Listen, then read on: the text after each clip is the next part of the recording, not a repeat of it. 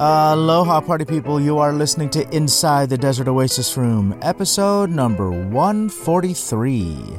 This episode is sponsored by Tandawai Rum, the world's largest rum producer and winner of over 170 international medals in the past 4 decades. Check out their webpage at tandawaiusa.com or follow them on Facebook or Instagram at tandawaiusa. This episode is sponsored by the Tiki Bar T-Shirt Club, where their monthly T-shirt designs pay tribute to a Polynesian bar or restaurant from days long past. Each design is available for a limited time and will never be produced again. For the collectors out there, be sure to check out their subscription program, where they offer a discounted 3, 6, or 12-month plan, or you can always buy shirts one at a time. For more information and to check out this month's shirt, visit tikibartshirtclub.com. On this episode, we chat with Matt Pietrek. Matt Pietrek is the rum and cocktail enthusiast, author, and personality behind the popular spirits blog, Cocktail Wonk. He joins the podcast to chat about his new book, Minimalist Tiki. Learn about the concept behind Minimalist Tiki and hear the story of his journey from full-time tech writer to full-time rum writer. As always, I hope you enjoy this episode as much as we did bringing it to you. And if you did, hit that subscribe button. Subscribing makes it easier for you to follow our adventures. Shares on your social media pages are always appreciated. And if you'd like to help support the show, go to desertoasisroom.com to pick up some merch or make a donation. This podcast does not survive without the help of its sponsors or its listeners. So every purchase or donation, no matter the size, is totally appreciated and helps keep this podcast coming to you every week. Okay, here he is, the Cocktail Wonk himself.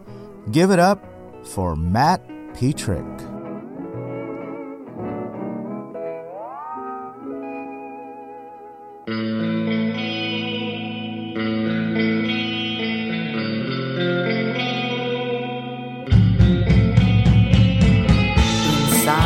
Desert Oasis Room.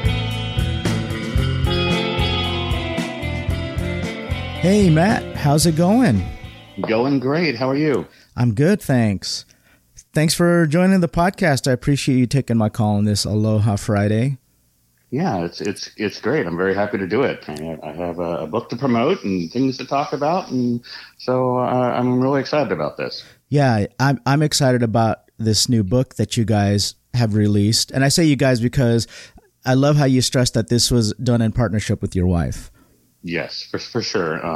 There's no way that the book would have been the way it is without her, and there's actually no way that Cocktail Wonk would be without her. She has a fantastic editorial mind. She's a better writer than I am, but I'm the one who's sort of out there in front of her. But she makes me sound even better than I would on my own. So. Does she have a writing background? Is that her forte? Yeah, for sure. She graduated with a journalism degree and was writing in magazines and things like that. Oh, and then she perfect. She also worked at one of the major New York publishers, book publishers. So she's copy edited tons and tons of books, and so she has a very, very sharp pencil, and nothing gets by her. So very nice. Yeah. So it sounds like a perfect pairing then. Yes, for sure. And she's super smart as well. Like she's going to call me on my, when I say something dubious about rum or whatever. Like she picks up. You don't have to tell her anything twice. She picks up on it, and I'm like, wow, that was a fantastic question there. Thank you for catching that. Well, like what they say is behind every good man is a great woman. Yeah, and that's all due to her. So. There you go. That's awesome. Awesome. Well, let me start by saying thank you for sending me a copy of your new book. Oh, you're very welcome. I figured, it's important that people like you who are sort of visible in the tiki community and even broader communities, that they have an opportunity to see it and, maybe, share it in a wider context than what I can do on my own. So, yeah. I'm excited to try some of the recipes out in here. I haven't tried any of the recipes yet, but I have been digging through the content. So, and it flows very well. It's written very well. And and so I'm excited about really getting into some of the stuff that's in here. Yeah. before we go any deeper into the book, though, let's give people a little bit about your background. For those that aren't familiar with where you came from, tell me a little bit about the origin story of Cocktail Wonk. Okay, so I was in technology for about 30 years. Started in software in the late 1980s, and around 1993 or 1994. I started, some people, very influential people, said like, you should be writing about this computer stuff. And I seemed to have a knack even then of being able to take really complicated things and basically break them down and explain them in a simpler way. And so I kind of started this career, sort of second career, that eventually sort of almost eclipsed my main software job, which is basically writing about how Microsoft Windows works and things like that. And, I was writing, weekly or monthly columns, and I'd written a couple of books about how Windows works. And, that sort of like, faded after a while. Fast forward, 8-10 years after that kind of stopped doing that. I was starting to get into cocktails and spirits and, tiki drinks and, pina coladas and things like that. And my wife basically said, I love you, honey, but you need to tell somebody else all this stuff. You can't tell it all to me. and I'll say as well, part of it was also that in 2007, I was working for Microsoft at the time, and we had bought a mid-century house, a 1949 house in Seattle that hadn't been touched since it was built, basically. And there was an area downstairs where like a very rudimentary bar, like almost like a pool bar. It was really just sort of like a flat countertop and some shelves and stuff, but it was like the perfect space for a bar. And we said, okay, we're going to gut this house. We're going to renovate it. We're going to make it, really amazing. And we said, well, let's put a little, let's put a little bar there and, do it right. And so it had an under counter refrigerator freezer. It had a clear ice maker. It had shelves above the bar that, I naively thought, oh, this will hold all the glassware and all the spirits I'll ever need. Ha ha ha. I naively thought the same thing when I built my bar. Yeah, exactly. It's like, it's just going to run away with you. Yeah. But yeah, so we basically built this, this bar, just thinking like, I'm going to make some fun drinks, make some dark and stormies. But, my being prone to take something that I enjoy and just take it to the nth degree, soon I was making more complicated drinks, and reading Jeff Berry's book and struggling with Washington State, liquor stores and like, why can I not find any of these rums that I want? And so it was a confluence of different events.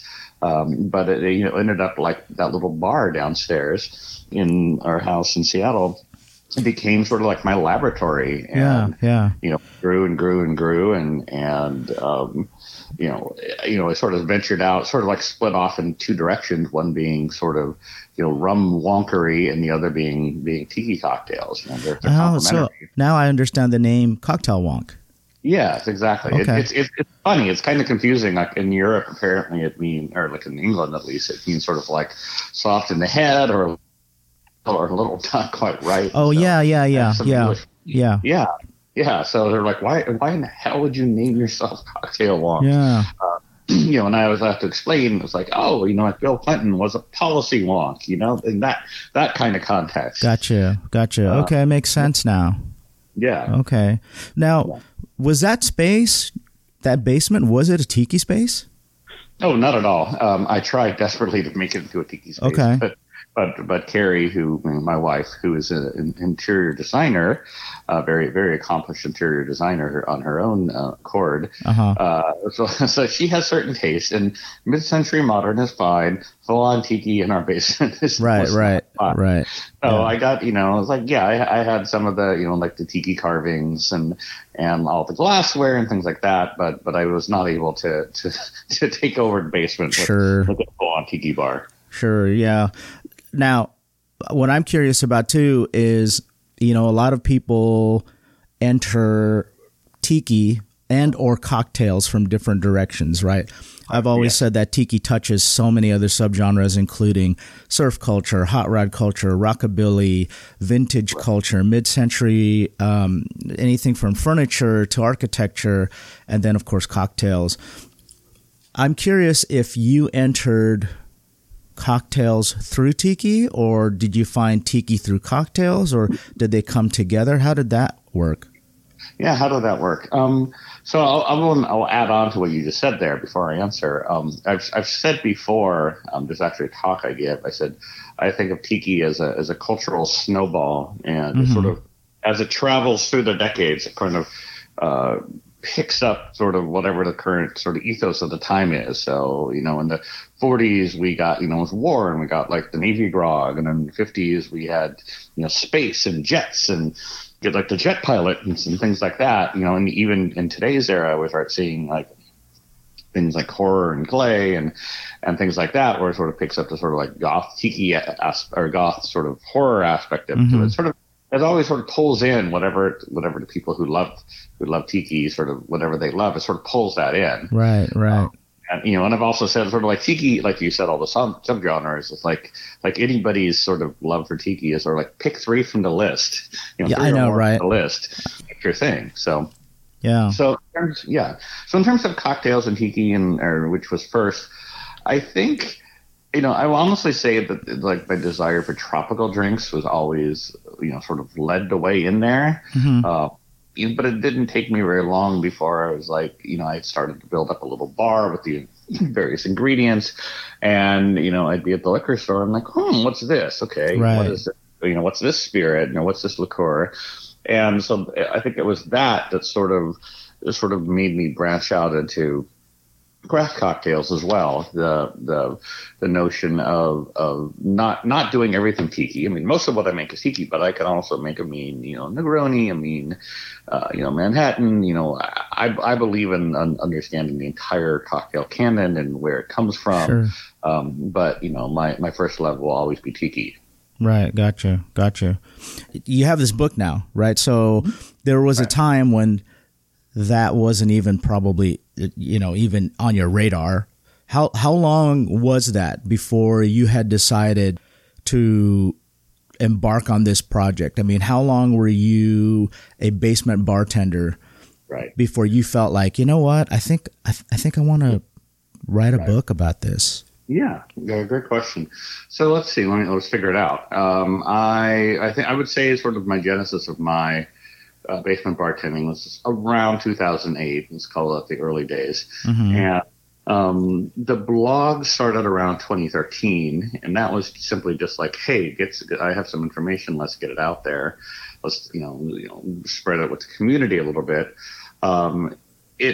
I think it was around 2015 that I wrote a post on Cocktail Launch that was called basically Minimalist Tiki something, and it got great response, and it became sort of my most popular post consistently, like month after month I had up there. And at some point, by 2017 or so, I was like, I think I want to write a book, but I think I wanted it to be about rum. And no publishers were gonna touch that for whatever reason. But one of them said, we like what you're doing, but if you want to write a different book, like a cocktail book, like we'd be down with that. And it was actually Carrie, my wife, who said, "It's like, you need to do Minimalist Tiki as a book." And I was resistant. Like I was going to fight. I was going to work towards this rum book, and I was going to make some publisher pick up a rum book. And I fought it for like a year, and she just kept going. Like, look, if you don't write this book, somebody else is going to write that book, and you're going to be really pissed off. Yeah. And it finally sunk in. And I would say it was probably mid 2018 when we started, basically about a year ago. We said, okay, we both, for various reasons, decided we wanted to, quit our long-term careers and go do something new. I wanted to focus full time on being a writer. Right. and Carrie had planned to go to grad school. In fact, she just started grad school on Tuesday, this past Tuesday. Congratulations! Yeah. I'll tell her that. Yeah.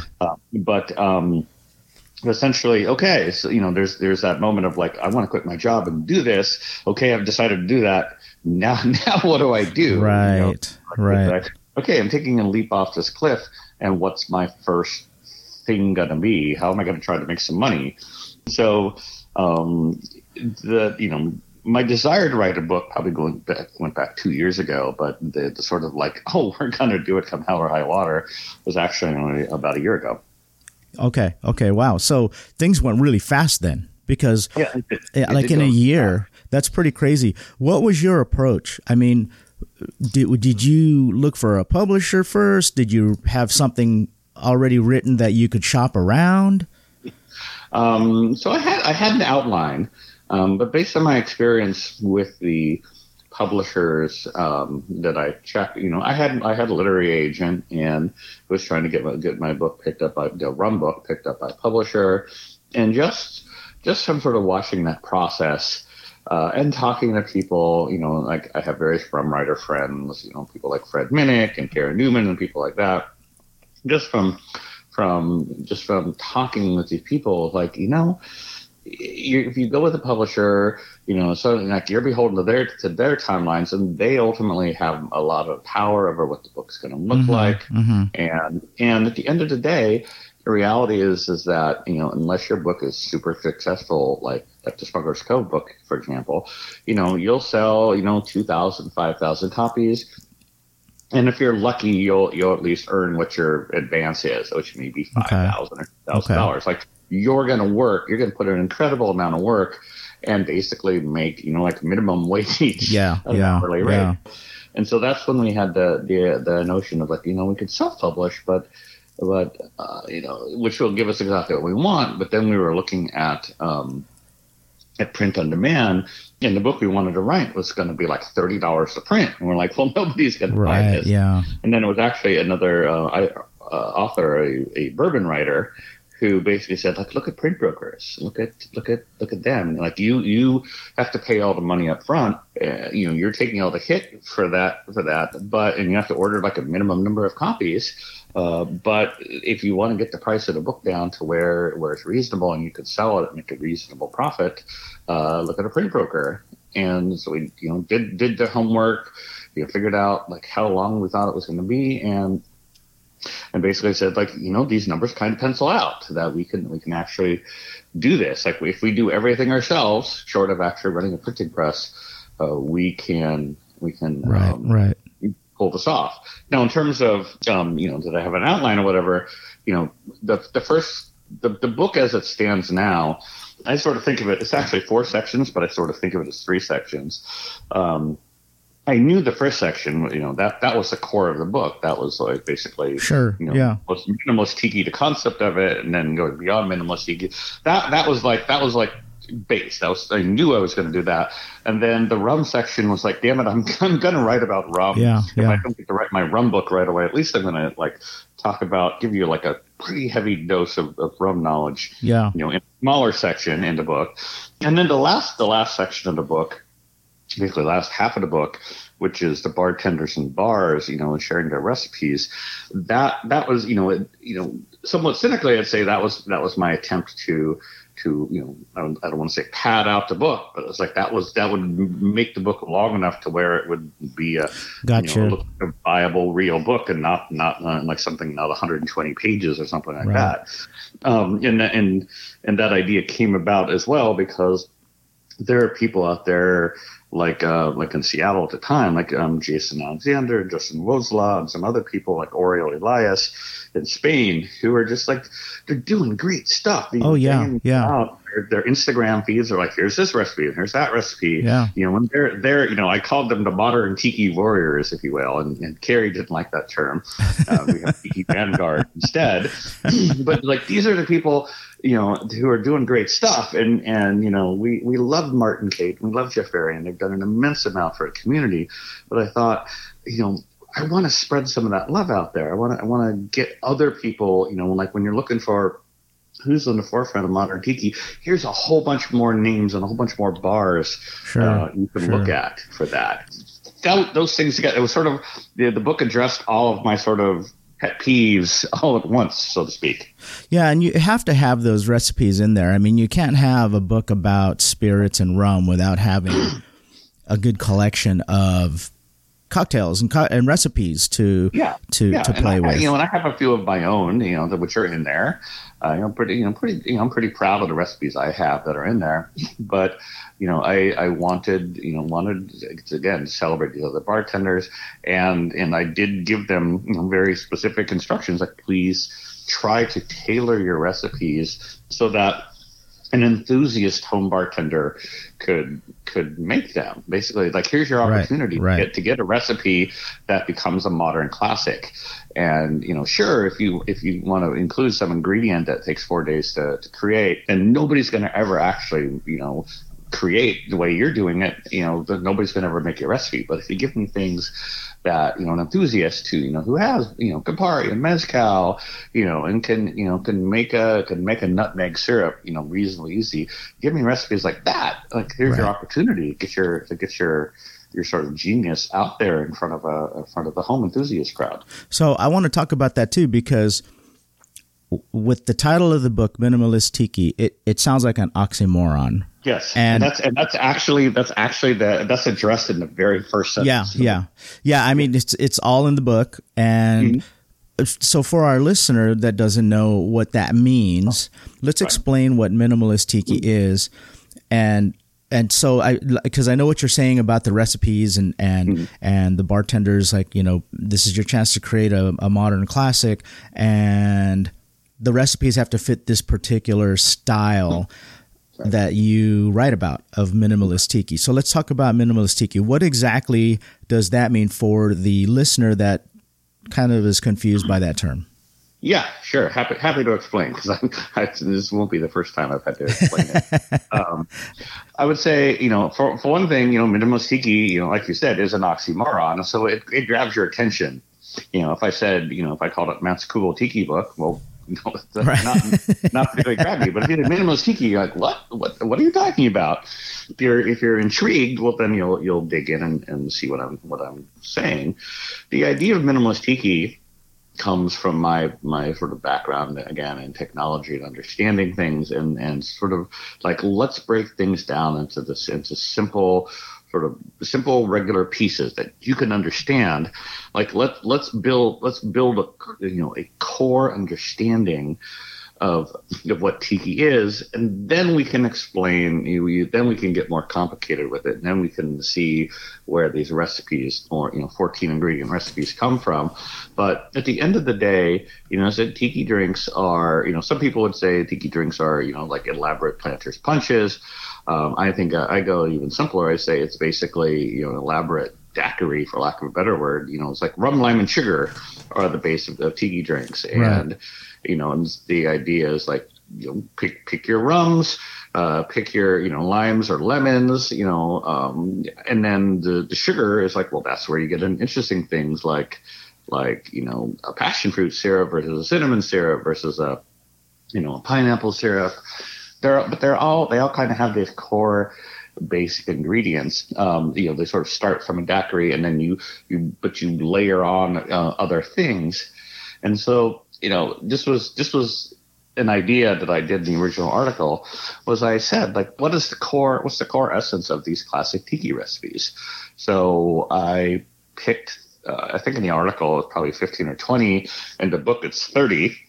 I picked 30 recipes, which is, subjective somewhat. But, if you said, like, I want 30 classic tiki recipes, and, nobody's going to quibble that the Mai Tai should be on there, that the Jet Pilot should be on there, that the 3 Dawson and Dash should be on there. I picked 30 recipes that provide sort of like a thorough enough working set that you can actually do very trivial data analysis and understand, these are the core elements of tiki drinks. And so those recipes, which I call the Minimalist Tiki Classic 30, I essentially, for every recipe, I basically wrote down all of the ingredients and basically I put them in a grid, and the grid is in the book. Right. Basically, of every ingredient. Let me interrupt you real quick. I've never seen it laid out like that. I mean, like I'm familiar with drinks that share common ingredients, but seeing it like mapped out like that, like in a spreadsheet pattern, was kind of actually eye-opening to me. Yeah, thank you. Yeah, it's funny, like because in my head, like mentally in my head, like I had like the grid that's in the book. I had it in my head, and sort of like the end results. Like mentally, I would just go straight to the end results. But I understood, if you actually put the grid in there, people can wrap their heads around it a little easier. But again, the idea is that on the column on the left you have the 30 recipes, and then going across the ingredients. Yeah. And the first part of doing this correctly is you have to sort of normalize things a little bit. So like I would lump various similar rums together into one style. Right, so like one recipe might have called for like Don Q Gold, and another might call for Bacardi Gold. We're going to call that a lightly aged rum. And so, somewhat subjectively, I had to lump different types of rum or similar types of rum into a specific category. Like otherwise, you'd have this infinitely long list of ingredients. Sure, yeah. But basically lump things together into reasonable categories like a lightly aged rum, or lightly aged and filtered, a white rum, so to speak, or Jamaican rums, or, Demerara overproof.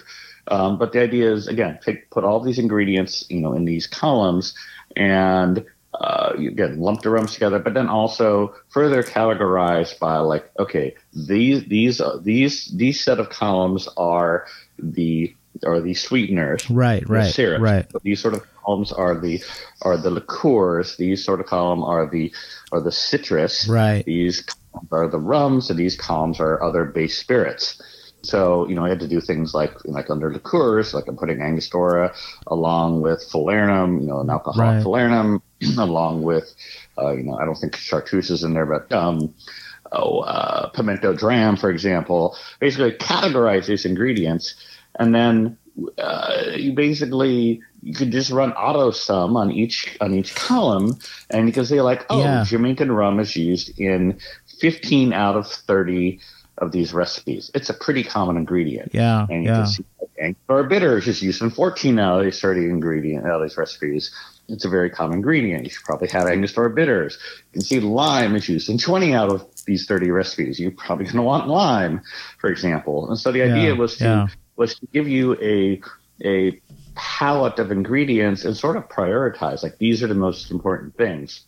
So the idea, ultimately is like, you can understand that okay, tiki drinks, you're going to need some citrus, you're going to need some syrups, you're going to need some liqueurs and bitters, you're going to need some rums, and you're going to need some I had citrus juices, whatever. Basically, you're going to need some aspects of each category, and these are the ones you want to start with.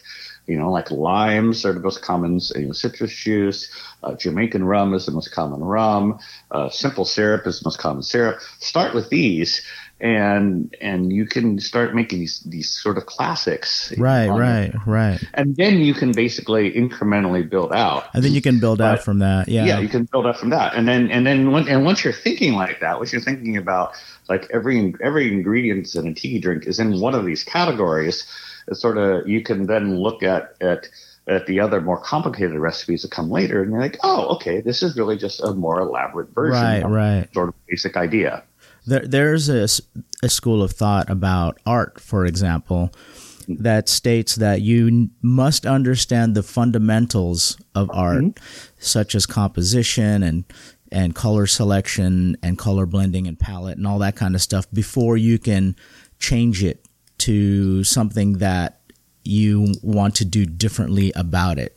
And that's what I think you're getting at here, where you see the common denominators with these recipes, and then when you see a more elaborate recipe down the road, something that's a little bit more complex, then you see how it's really just a little bit more of a modification of the base formula, right? Exactly. And I use the word formula because looking at your chart, the way that it's laid out, when I say that, I never have pictured it that way before, like the way that I have always approached building a cocktail is I use formulas in my head, but I view them as mathematical formulas, like X plus Y plus, equals Z, something to that effect, right? Where you plug in like, X might be your spirit, Y might be your citrus or your juice, and then you have your different components basically for your sweet, your tart, and your spirit, and then there's a magical ratio actually that works with all of those, right? As long as you follow that same ratio, you just plug in those variables, and you'll get a halfway decent cocktail. That if it's a little bit off, you just adjust it, Right.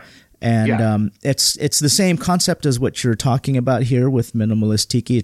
I just happened to I just viewed it in a different way. I viewed it more from a mathematical perspective. Yeah, exactly. I mean, some people have called the school of thought, and actually, I'll switch out to a different type of cocktails. If you think about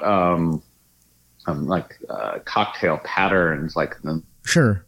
The Negroni pattern. It's like you're one part of a base spirit, one part of a bitter liqueur, and one part of a vermouth. That's what I would call a Negroni pattern.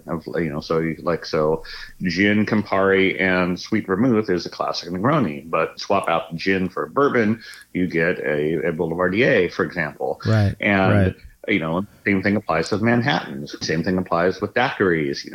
You can, or sours, we should say. Like you can take, rum, lime, sugar, and replace it with cognac, lemon, and orange curacao, and you get a sidecar.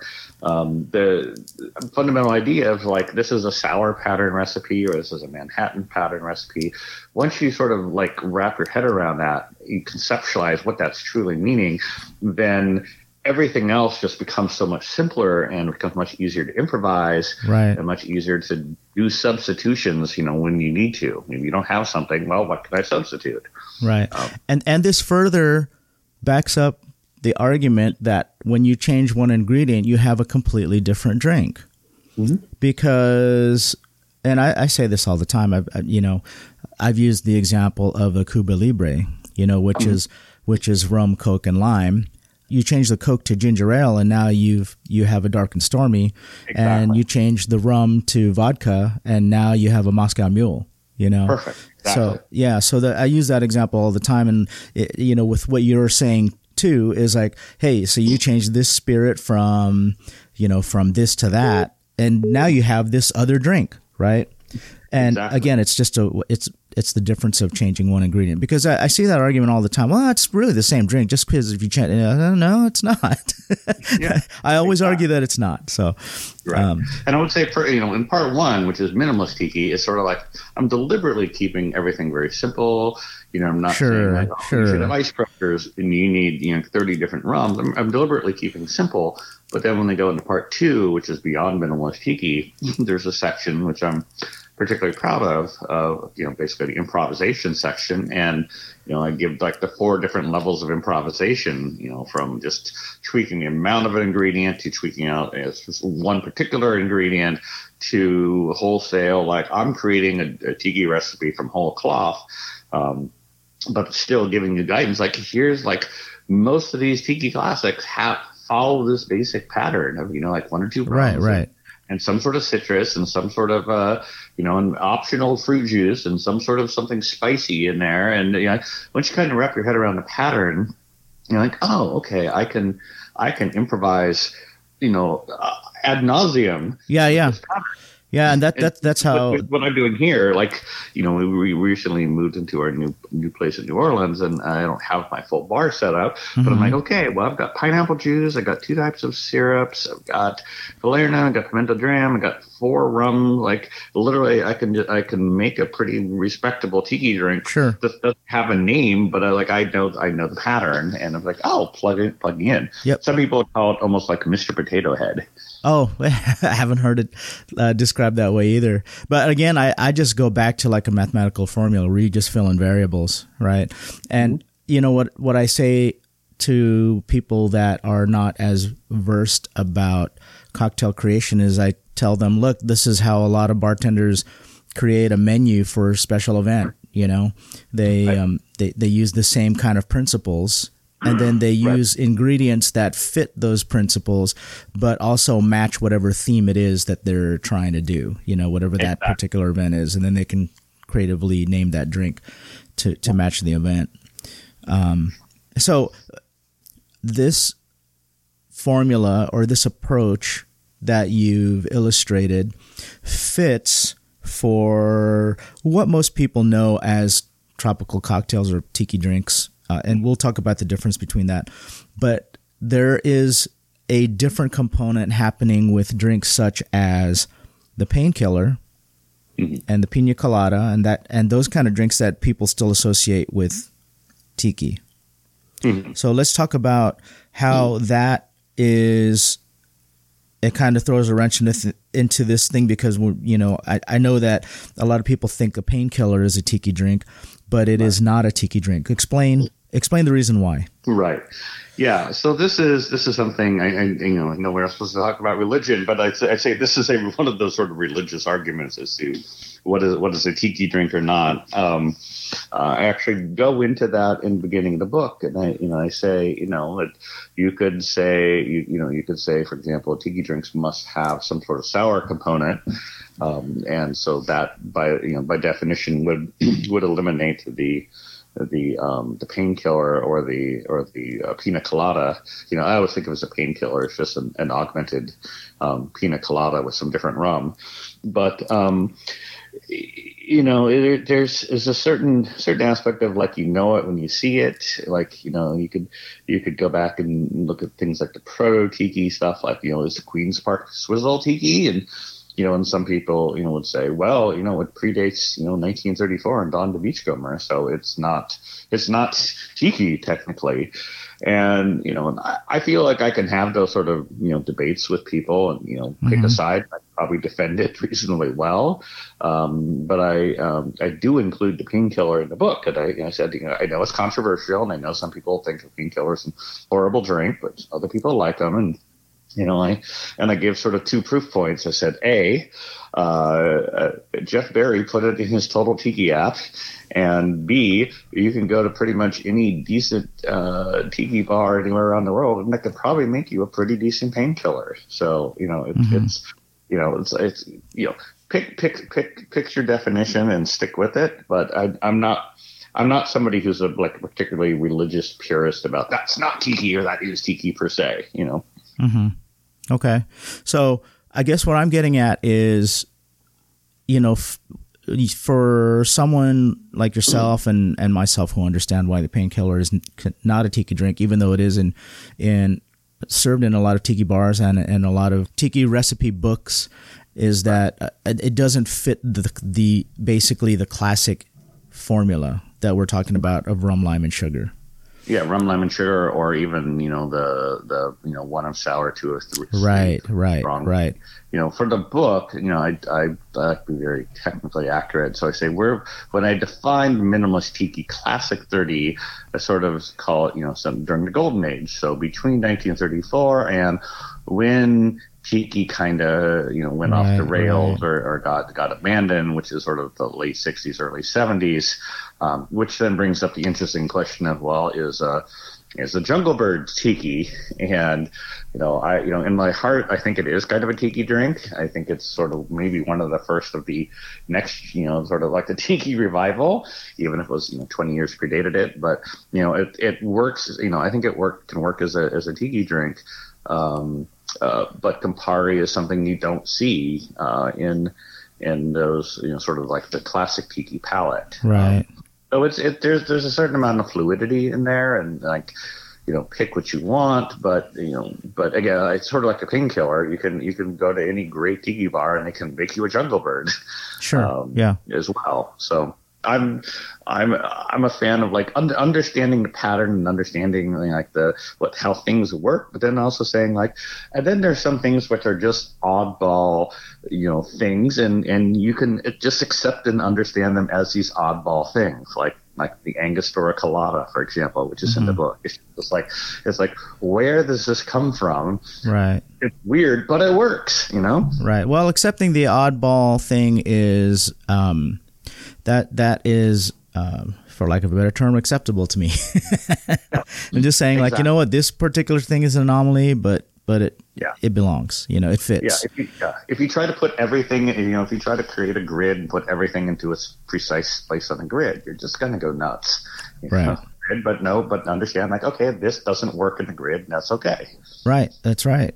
So along these lines of, again, going back to these particular concepts of what minimalist tiki is, for somebody that is trying to follow this particular formula, what would you recommend that they keep as essentials in their bar? Okay, so I can answer that. That's actually in the book. Oh, look, it turned right to that page.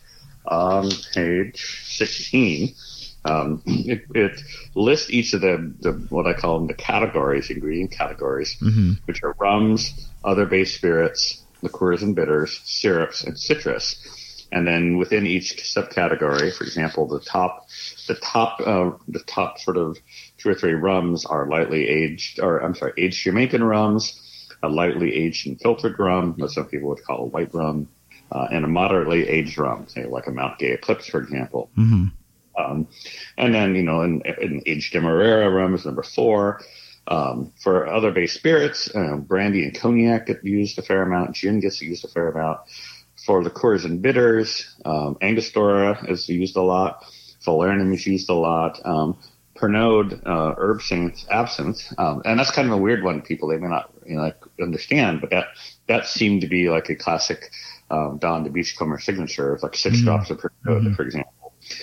Curacao orange liqueur. Under syrups, the most prevalent syrup is simple syrup, followed by a tie between orgeat and passion fruit. And then a little bit lower than that is grenadine and honey mix. A little bit less than that is cinnamon syrup. And then under citrus, the dominant of any ingredient, the ones used in the most tiki drinks of the Minimalist Tiki Classic 30, lime, 20 out of 30 recipes. Right. Orange is number 2 at only half that, like 11 out of 30. Lemon at 10 out of 30, pineapple at 7 out of 30, it's grapefruit at 6 out of 30. So, you know, you know, in the book, you could literally just go buy all those things, but you could also just sort of pick like the top 2 or 3 from each category, and probably make a pretty decent head start on it. Yeah. And in fact, just to sort of, you know, further illustrate this, it's like if you took the most common rum, which is an aged Jamaican rum, and the most common liqueurs and bitter, which would be Angostura bitters, and the most common syrup, which would be a simple syrup, and the most common citrus, which would be a lime. You put those things together, you get the Remsburg Planter's Punch. The recipe is in the book. So it's sort of like you can prove this concept by taking, well, here's the ingredients we have identified the most common, and if we take the most common ingredient from each category and blend it together, do you get a good drink? And yes. Yeah. So let me ask you a couple personal questions. Yeah. After having spoken with you about your rum experience and your cocktail experience, which bar is well, let me start with this. Like, who do you think has the best bar in the world, or which is the best bar in the world for you? Let's say in the United States, and then I don't know how well traveled you are, but and then the world. Fairly well. Oh God, I can make a lot of enemies with my answers here, but no, look, you know, it's hard to answer. I love them. You know, I love all my friends in the bar industry. And I love the bar. I would say, I mean, I can answer truthfully the bar that I have spent the most amount of time in of any, you know, far above any other bar, was Rumba in Seattle. Okay. Doesn't hurt that they have, you know, like 650 or 700 different rums. It was close. I think it was some degree destiny that Rumba was only like 3 miles from my house. So, okay. Like I was growing involving them with rum at the same time. Would you consider them your favorite bar? So, I mean, because those two are not always one and the same. Exactly. It's really like I'm not trying to duck out of an answer. It's really hard. Like I will say, like for example, probably second bar I spent the most time in is probably with Jason Alexander down at Devil's Reef. It's Okay. That's my happy time. It's like Jason and I, we're just gonna geek out. I'm not even gonna ask to see a menu because I know he's just gonna make me something amazing, like off the top of his head that he figured out earlier in the day.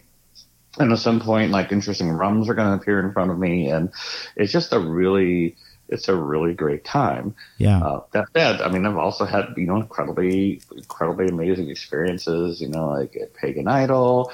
I love to go to Cannon in Seattle. It's not a tiki bar, but they have a great craft cocktail program. Sure. Big whiskey selection. I love Smuggler's Cove in San Francisco. Now that I live in New Orleans, say like Latitude 29 is close by, and Latitude, in my experience, is the most consistently perfect, precise. Like every bai kai tastes exactly the same as it did the other times, and every rum barrel tastes exactly the same, and they're always perfectly garnished. It's like they execute flawlessly, and I've never had a bad drink there. I've never had a less than stellar experience there. So I'm going to answer these questions along with you. So here's what I want to say for myself. I think that the best bar for me, and best bar is a very generic. I mean, like it's. What do I mean by best bar? Do I mean best experience? Do I mean best customer service? Do I mean best cocktails? So I'm just going to say collectively speaking and overall, because this is the feeling that I always get. The best bar for me in the United States and the world is the Molokai bar, because it just really takes me away when I'm there. Oh, at the Mai Tai. At the Mai Tai. But it's not my favorite bar. My favorite bar is the Tiki Tea. And the reason why it's my favorite bar is because of the camaraderie I have with not only the patrons, but the relationship I have with the family there. Exactly. And so, the cocktails they're decent. They're not the craftiest. They don't use the best ingredients, and they're, they've learned to be as efficient as possible with the ingredients they use and their profit margin. And that's okay. They're running a business, but it's my favorite bar. So now I'm going to go to the next couple questions. And so 2 questions that I have here. And again, these are not always one and the same. What is your favorite cocktail to make? And what's your favorite cocktail to drink? Oh, my. My favorite cocktail to make, I would say that it's like my go-to, the one that like whenever I have somebody over, and they're like, "Oh, we've heard you make cocktails," and I'm like, well, yes, we do actually here. My sort of, especially when I'm trying to introduce somebody to tiki, like they're intrigued but not quite sure what it is, or is the classic 44 Mai Tai. That's sort of my default happy drink. There you go. I don't when I don't want to think too hard, when I just it's been a good day and I just want to enjoy a drink, and I'm going to make 44 Mai Tai, and I'm going to play around with different rums and and amp up the funk sometimes and sometimes not. That's sort of one, like the memory is engraved in my brain. I can make it my sleep. And it's fun to like use to introduce people to tiki, and especially to one like, I don't like tiki because one is sweet and the tiki drinks are too sweet, and then you watch their reaction, we're like, oh my god, like, but this doesn't have orange juice and a black rum float on it. Like, I know, right? Now, do you tell them the story of the Mai Tai as you make it? I do. I love to tell the, I love to ask the question, like, where do you think tiki was invented? Yeah. Inevitably, get Polynesia or or Fiji or something. You go Oakland. You go, what? Right. I always feel compelled to tell the story of the Mai Tai when I'm making it for a non-tiki person, because it's such an interesting story. Yeah, it's a great story. I love to do that. Yeah. So what's your favorite cocktail to drink? Oh Lord, that's a hard one. I have so many. Part of me wants to say like whatever the hell Jason has just made me. Jason makes great drinks. He just makes amazing drinks. If you can pull off a jet pilot, that's well done. Then a jet pilot, or a really excellent Navy grog, and like Latitude's Navy grog is like okay. Spot on. Okay, so here are my answers to those two questions. So my favorite cocktail to make is because since I'm a lazy person and I tend to chatter when I have guests here, is like a dark and stormy. It's so freaking easy. Oh yeah, for sure. And it's not my favorite to serve. I like serving something that's a little bit more elaborate. Right. And that it just depends on my mood, depending on, what I want to serve. But if it's for a non-tiki person, the more garnished the drink, the more wow factor I get out of their reaction, and right. I really get a kick out of that. So I don't have a specific drink for that. Okay, so my favorite cocktail to drink, that changes from time to time. But I'll tell you, my palate really favors the cocktails at Smuggler's Cove or False Idol. They actually kind of taste very similar to me. Mm-hmm. The False Idol drinks and the Smuggler's Cove drinks. Yeah, and that my palate really favors that. If I had to pick one drink, sometimes it's the Ray's Mistake, sometimes it's a Sidewinder's Fang, sometimes it's a really good Mai Tai. I don't normally like Mai Tais because they, in my mind, they're kind of inconsistent. And I don't mean like even, going and getting one at Applebee's versus getting one at Trader Vic's. But even when I go from one craft cocktail bar to another, they can be inconsistent to me. And so it's not really my go-to. But speaking of go-tos, if you found yourself in something like an Applebee's, let's not say Applebee's. Let's just say that you found yourself in a non-craft cocktail environment. Right. What would your go-to be if you were forced to pick something? Okay, so I would evaluate the situation. If I had a sense that they could pull off a Boulevardier or possibly a Negroni, without screwing it up, I would go that direction. Simple like it's 1-1-1. Right. See, you've got all the ingredients, right? And please don't put those in the shaker. So there's that. And then in the absence of that, like it's like really like okay, I have no confidence. Then I'm gonna drink spirits neat. I love. Yeah, them. I love them. Yeah. That was going to be my answer. Is neat. Yeah. Throw it in a decent glass, and I'm happy to enjoy that. Yeah. Well, I want to say thank you for taking the time on this Aloha Friday to join us on Inside the Desert Oasis Room. And well, I appreciate it. I appreciate you sending me this book. Before we wrap, let's give our listeners all the information they need to get this book. Where can we find the book? And let's throw out all your social media and website and all that kind of stuff. Sure. Okay, so the book is not on Amazon. Everybody asks that, but no, we sell it directly. So we make more of the money, and that's what allows us to do this and to go work on the rum book next. But yeah, it's really easy. It's the title of the book. All one word, minimalisttiki.com. That's our website, and you can order it there. So minimalisttiki.com is for the book. And in terms of social media, Cocktail Wonk there's not a lot of contention for it. So the blog is Cocktail Wonk, WONK, cocktailwonk.com. I have a Facebook feed or Facebook page called Cocktail Wonk. I also have another Facebook page called Rum History. I'm here at Rum Geek. Rum History has some interesting things that I've discovered during my rum research, the Navy rum and that book and all those kind of things. Separate topic.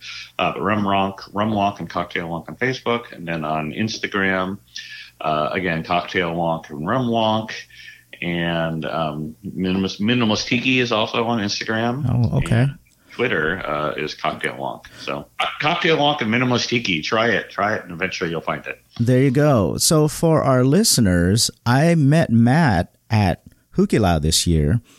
And I did that back bar tour with you, but we didn't really get to chat.